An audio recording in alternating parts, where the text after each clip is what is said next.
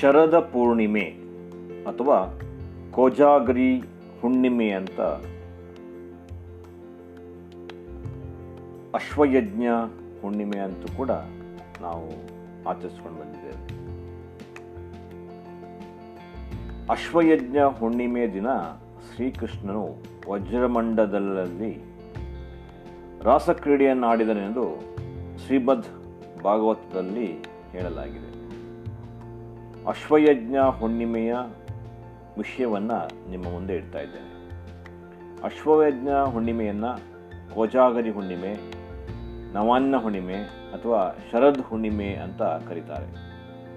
ಹುಣ್ಣಿಮೆ ಪೂರ್ತಿಯಾಗುವ ದಿನದಂದು ಅವಾನ್ನ ಹುಣ್ಣಿಮೆ ಅಂತ ಆಚರಿಸಲಾಗ್ತದೆ.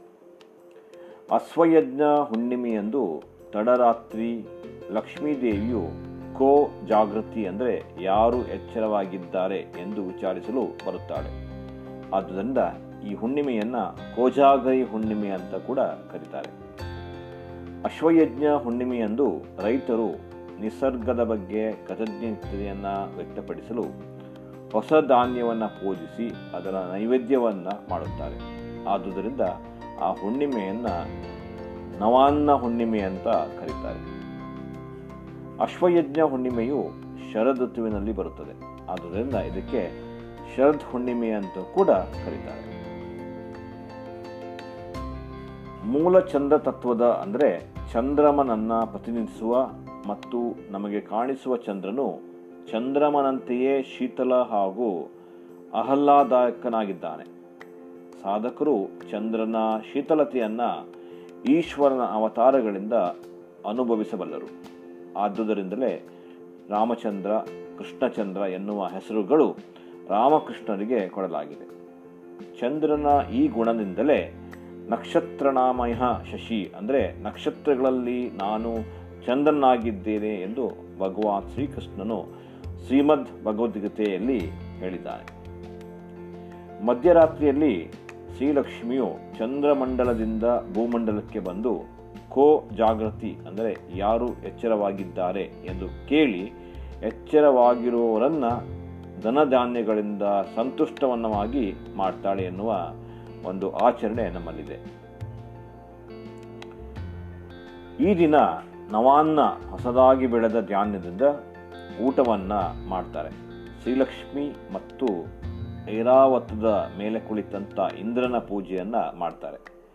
ಪೂಜೆಯಾದ ಮೇಲೆ ಅವಲಕ್ಕಿ ಮತ್ತು ಎಳ್ಳು ನೀರನ್ನು ದೇವರಿಗೆ ಮತ್ತು ಪಿತೃಗಳಿಗೆ ಸಮರ್ಪಿಸಿ ನಂತರ ನೈವೇದ್ಯವೆಂದು ಸ್ವೀಕರಿಸ್ತಾರೆ ಮತ್ತು ತಮ್ಮ ಕಡೆಗೆ ಬಂದವರೆಲ್ಲರಿಗೂ ಪ್ರಸಾದವನ್ನು ಕೊಡ್ತಾರೆ. ಶರದ್ ಋತುವಿನ ಪೂರ್ಣಿಮೆಯ ಸ್ವಚ್ಛ ಬೆಳದಿಂಗಳಿನಲ್ಲಿ ಚಂದ್ರನಿಗೆ ಕುದಿಸಿ ಗಟ್ಟಿ ಮಾಡಿದ ಹಾಲಿನ ನೈವೇದ್ಯವನ್ನು ಮಾಡ್ತಾರೆ. ಆಮೇಲೆ ನೈವೇದ್ಯವೆಂದ ಆ ಹಾಲನ್ನು ಸೇವಿಸ್ತಾರೆ. ಚಂದ್ರನ ಪ್ರಕಾಶದಲ್ಲಿ ಒಂದು ವಿಧದ ಆಯುರ್ವೇದೀಯ ಶಕ್ತಿ ಇದೆ. ಆದುದರಿಂದಲೇ ಈ ಹಾಲು ಆರೋಗ್ಯದಾಯಕವಾಗಿದೆ. ಈ ರಾತ್ರಿ ಜಾಗರಣೆಯನ್ನು ಮಾಡ್ತಾರೆ. ಮನರಂಜನೆಗಾಗಿ ಕುಳಿತು ಆಡುವ ವಿವಿಧ ಆಟಗಳನ್ನು ಆಡ್ತಾರೆ. ಮರುದಿನ ಬೆಳಿಗ್ಗೆ ಪೂಜೆಯ ಪಾರಣ ಉಪವಾಸವನ್ನು ಬಿಡುವುದು ಈ ಒಂದು ಪದ್ಧತಿಯನ್ನು ಕೂಡ ಮಾಡ್ತಾರೆ. ಕೋಜಾಗರಿಯ ರಾತ್ರಿ ಯಾರು ಜಾಗ್ರತೆ ಮತ್ತು ಎಚ್ಚರಿಕೆಯಿಂದ ಇರುತ್ತಾರೆಯೋ ಅವರಿಗೆ ಮಾತ್ರ ಅಮೃತ ಪ್ರಾಶನದ ಲಾಭವೂ ಕೂಡ ಸಿಗುತ್ತದೆ. ಕೋಜಾಗರಿ ಹುಣ್ಣಿಮೆಯಂದು ಚಂದ್ರದರ್ಶನ ಜ್ಯೋತಿಷ್ಯ ಶಾಸ್ತ್ರದ ಪ್ರಕಾರದ ಮಹತ್ವವನ್ನು ಹೇಳಲಾಗಿದೆ. ಈ ದಿನದಂದು ಲಕ್ಷ್ಮಿ ಮತ್ತು ಇಂದ್ರ ದೇವನನ್ನು ಪೂಜಿಸ್ತಾರೆ. ಈ ರೀತಿಯ ಪೂಜೆಯಿಂದ ಲಕ್ಷ್ಮೀ ಕೃಪೆಯಾಗಿ ಸುಖ ಸಮೃದ್ಧಿ ಪ್ರಾಪ್ತಿಯಾಗುತ್ತದೆ ಎಂಬ ನಂಬಿಕೆ. ರಾತ್ರಿ ಹಾಲಿನಲ್ಲಿ ಚಂದ್ರದರ್ಶನವನ್ನು ಪಡೆಯುವುದರಿಂದ ಚಂದ್ರನ ಕಿರಣಗಳ ಮಾಧ್ಯಮದಿಂದ ಅಮೃತ ಪ್ರಾಪ್ತವಾಗುತ್ತದೆ. ಅಶ್ವಯಜ್ಞ ಹುಣ್ಣಿಮೆಯಂದು ಅಶ್ವಿನಿ ನಕ್ಷತ್ರವಿರುವಾಗ ಈ ರೀತಿಯ ಫಲ ಸಿಗುತ್ತದೆ. ದೇವತೆಗಳ ವೈದ್ಯರಾದಂಥ ಅಶ್ವಿನಿ ಕುಮಾರರು ಅಶ್ವಿನಿ ನಕ್ಷತ್ರದ ದೇವತೆಗಳಿಗಿದ್ದರೆ ಭಕ್ತಿಭಾವದಿಂದ ಮಾಡಿದ ಅವರ ಆರಾಧನೆಯಿಂದ ಅಸಾಧ್ಯ ರೋಗಗಳ ನಿವಾರಣೆ ಆಗುತ್ತದೆ. ಆದ್ದರಿಂದ ಇತರ ಹುಣ್ಣಿಮೆಗಳ ತುಲನೆಯಲ್ಲಿ ಅಶ್ವಯಜ್ಞ ಹುಣ್ಣಿಮೆಯು ಚಂದ್ರದರ್ಶನದಿಂದ ಆಧ್ಯಾತ್ಮಿಕ ತೊಂದರೆಯಾಗುವುದಿಲ್ಲ. ಜ್ಯೋತಿಷ್ಯ ಶಾಸ್ತ್ರದ ಪ್ರಕಾರ ಚಂದ್ರನು ಮನಸ್ಸಿನಲ್ಲಿ ಕಾರಕನಾಗಿದ್ದಾನೆ. ಆದುದರಿಂದ ನಮ್ಮ ಮನಸ್ಸಿನಲ್ಲಿ ಭಾವನೆಗಳು, ಉತ್ಸಾಹ, ನಿರಾಶೆ ಇವೆಲ್ಲವುಗಳು ಸಂಬಂಧವು ಚಂದ್ರನೊಂದಿಗಿದೆ. ಆದುದರಿಂದ ಯಾರು ಜಾತಕದಲ್ಲಿ ಚಂದ್ರಬಲ ಕಡಿಮೆ ಇದೆಯೋ ಅಂತಹವರಿಗೆ ಹುಣ್ಣಿಮೆಯ ಹತ್ತಿರದ ದಿನಗಳಲ್ಲಿ ಮಾನಸಿಕ ತೊಂದರೆಗಳಾಗುವಂಥ ಪ್ರಮಾಣ ಹೆಚ್ಚಾಗುತ್ತದೆ. ಯಾರ ಜಾತಕದಲ್ಲಿ ಚಂದ್ರಬಲ ಉತ್ತಮವಾಗಿದೆಯೋ ಅಂಥವರ ಪ್ರತಿಭೆಯು ಹುಣ್ಣಿಮೆಯ ಚಂದ್ರನ ಅಥವಾ ಬೆಳದಿಂಗಳಲ್ಲಿ ಜಾಗೃತವಾಗುತ್ತದೆ. ಅವರ ಕವಿತ್ವ ಜಾಗೃತವಾಗುತ್ತದೆ.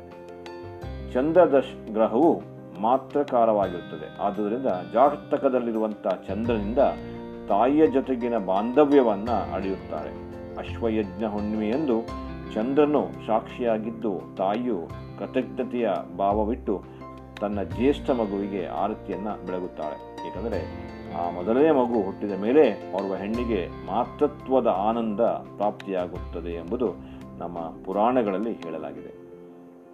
ಕೋಜಾಗರ, ಕೋ ಪ್ಲಸ್ ಓಜ ಪ್ಲಸ್ ಆಗರ, ಈ ದಿನದಂದು ಎಲ್ಲರಿಗೂ ಚಂದ್ರನ ಕಿರಣಗಳಿಂದ ಆತ್ಮಶಕ್ತಿ ರೂಪಿ ಅಂದರೆ ತೇಜಸ್ಸು, ಆನಂದ, ಆತ್ಮಾನಂದ, ಬ್ರಹ್ಮಾನಂದ ಅತಿ ಹೆಚ್ಚಿನ ಪ್ರಮಾಣದಲ್ಲಿ ದೊರೆಯುತ್ತದೆ. ಆದರೆ ಈ ಅಮೃತ ಪ್ರಾಶನ ಮಾಡಲು ಕೋ ಜಾಗೃತಿ ಅಂದರೆ ಯಾರು ಜಾಗೃತರಾಗಿದ್ದಾರೆ, ಯಾರು ಎಚ್ಚರಿಕೆಯಿಂದ ಇದ್ದಾರೆ, ಯಾರು ಇದರ ಮಹತ್ವವನ್ನು ಅರಿತಿದ್ದಾರೆ, ಯಾರು ಜಾಗೃತ ಮತ್ತು ಎಚ್ಚರಿಕೆಯಿಂದಿದ್ದಾರೋ ಮತ್ತು ಯಾರಿಗೆ ಇದರ ಮಹಾತ್ಮ್ಯ ತಿಳಿದಿದೆಯೋ ಅವರಿಗೆ ಮಾತ್ರ ಈ ಅಮೃತ ಪ್ರಾಶನದ ಲಾಭ ದೊರೆಯುತ್ತದೆ ಎಂದು ಋಷಿಗಳು ಹೇಳುತ್ತಾರೆ.